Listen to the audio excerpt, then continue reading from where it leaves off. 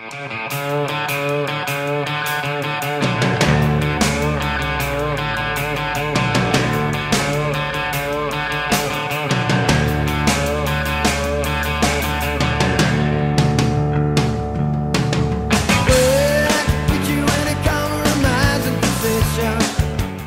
Escambia County Sheriff's Office is already seeing the benefits of a new gunfire detection technology it installed less than a month ago. That's called Spot Shotter, or Shot Spotter, I should say. As the name suggests, it can detect gunfire, count the number of shots fired, determine a location, and sound the alarm within seconds. Look, Bob, if you're going to mess up the name, you got to give credit to the person who messed the name up first. That's me. I'm the one who messes up that name more than you do. Yeah, I'm sure more people are going to mess it up. So it's actually called Shot Spotter, and I have many times said it the wrong way. Joining us now, we have Escambia County Sheriff Chip Simmons, advocate for this program and early implementer of it. Sheriff, welcome back to the Pensacola Morning News, sir. Good morning, Andrew. How are y'all? I'm good. This has got to be pretty I mean, you always want no crime to happen. Right. But your job is to prevent as much as possible and to catch and punish whenever it does. And this has got to be pretty satisfying to, within the month of you guys installing ShotSpotter, you've gotten an arrest from somebody who shot several times, right? Yeah, we've had the program in place for probably 3 weeks now. We've had about 21 shot indications, and this is the first one where we've actually had someone shot. In the past, we've had indications that shots have gone off, but when we get there, no one's around, or they look like they're target practicing, that sort of thing. But this time we got the call. I was actually listening to the radio, and we're trying to see if it's a real shooting or not. And when we get there, as we're en route to it, then we get a 911 call. So obviously, it paid off because we were already en route. In fact, we were just a minute away from the scene itself. We were able to make the arrest in this situation. It was a result of a disagreement, and then the suspect actually went a couple houses down. So the victim told us he's like right there at this other house. So in this case, I can't say ShotSpotter actually helped us apprehend him, but I think it's an indication of what we've been talking about, that we get the indication, we can start heading to the scene before we even get a 911 call. And as I mentioned earlier, had this been an individual in a drive-by type shooting, we would be in the way, maybe even as the vehicle is still leaving. So it's beneficial for us. We have this thing for 2 years. We're going to wait and see if exactly if it's worth the money, really, because it's a very expensive program.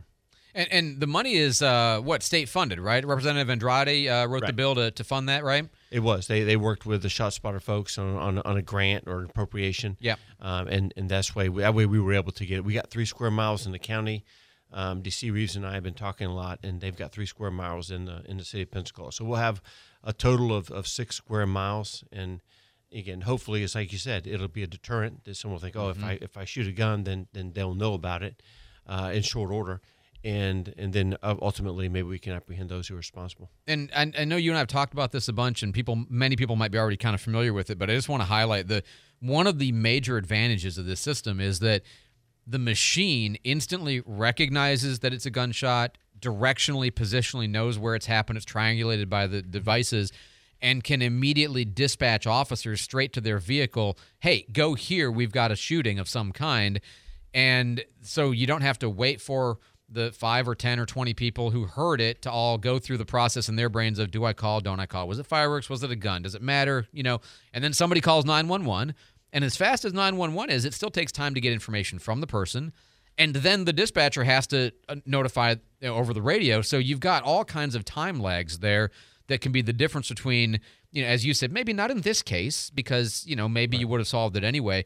But if it's a drive-by, if it's, vehicle-based, having police approaching the scene within 5 seconds or 10 seconds of the shot instead of 5 or 10 minutes is a massive difference in law enforcement response time. Right. What helped us also, what I didn't mention yet, is that it indicated there was 5 shots fired, and then it also indicated exactly where those shots were from, because the suspect was found at one location, the victim was found behind a house at a different location, and then we actually found the rounds, the spent shell casings, exactly where the ShotSpotter said that they would be. So that enables us to gather valuable evidence, and even in this case, while we made the arrest potentially without ShotSpotter, I think that the evidence that we were able to find the spent shell casings were likely because of ShotSpotter told us exactly where they'd be and told us how many to look for.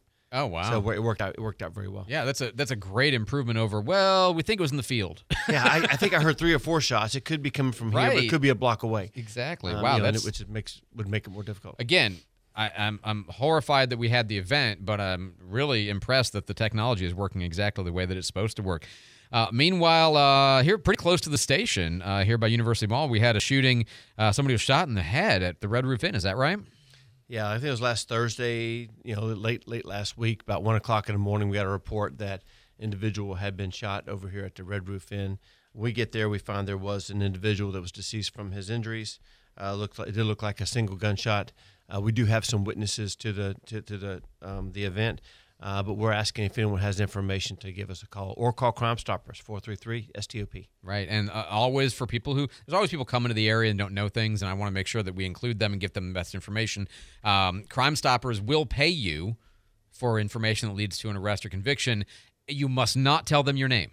Yeah, by law, you have to remain anonymous, or they can't give you the money. Correct. If you give them your name, then you're no longer eligible for the reward.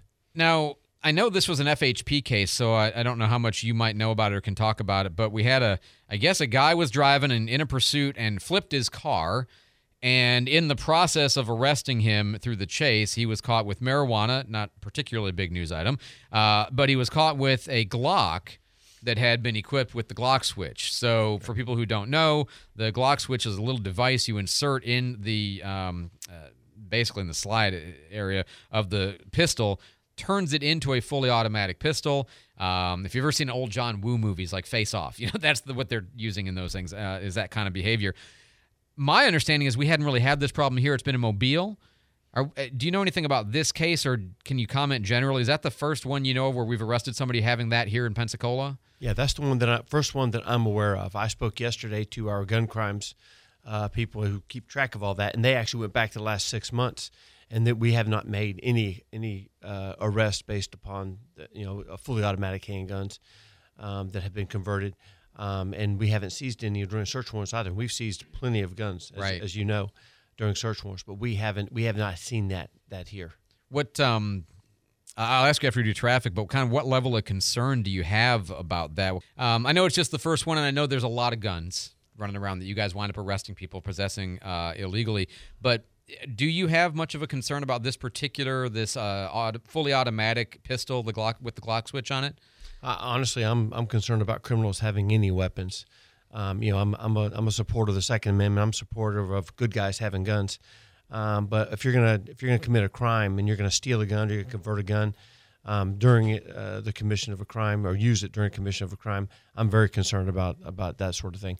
I'll be honest, I don't really understand that the handguns don't have that big a magazine. So right. If you're in fully automatic, it's not gonna last long. And having been on a SWAT team a long time and fired plenty of fully automatic weapons, it takes some practice. It's not as easy as the television or the movies make it seem like it is. But anytime you have a criminal with a gun, anytime you have a criminal with a semi-automatic or a long gun, and then obviously you have one that may be inclined to have a fully automatic weapon, that's a concern. I'm glad you said. I was going to ask you that same question, because that was my thought. Is just as a tactical matter, I would rather have a single-shot pistol, because it's so hard to control something like that. That weirdly, though it's going to get off a lot of rounds, and they can go anywhere, it's not likely to be all that effective. I'd be more scared by the guy who's taking his time to aim and shooting a shot at a time. But, I was glad you said that, because I had weirdly had that same thought about these things. Now I know I'm wrong, because me and Andrew are saying the same line. One of us is wrong. You're so mean. I love it. Speaking of weapons, I was talking to Santa Rosa County Sheriff Bob Johnson yesterday, and he had made the comment that they had a drive-by that they found AK-47 shells.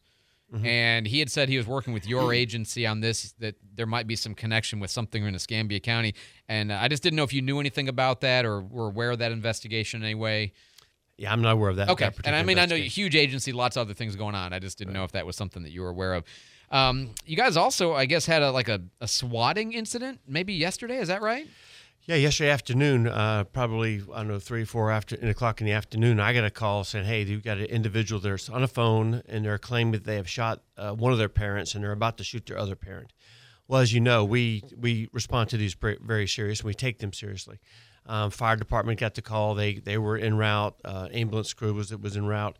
I believe they may have even dispatched a life flight or a helicopter, whatever helicopter they used. But come to find out, when we made contact at the house, the individuals that were there, while the names were correct, or the name was correct, there was nothing to it. Obviously, there was what we call a swatting. And that's when people call and make up an event, for whatever floats their boat type of thing.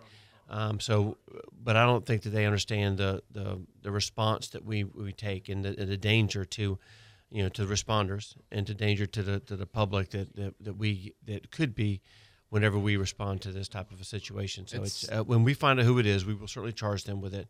And fortunately, no one was injured. We were professional in our response. Emergency management were responsible, obviously, in their response, and so it worked out, to be nothing, which we're very fortunate of.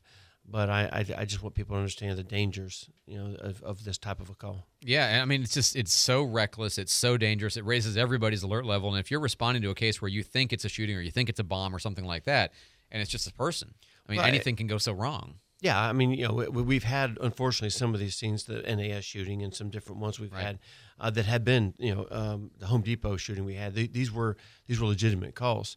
In this scenario, that we're stopping all other calls, where our dispatchers are concentrating on this type of a call because you have to get it right. And so we have not one, but several deputies that are en route, and then we put other things on hold, other important calls on hold.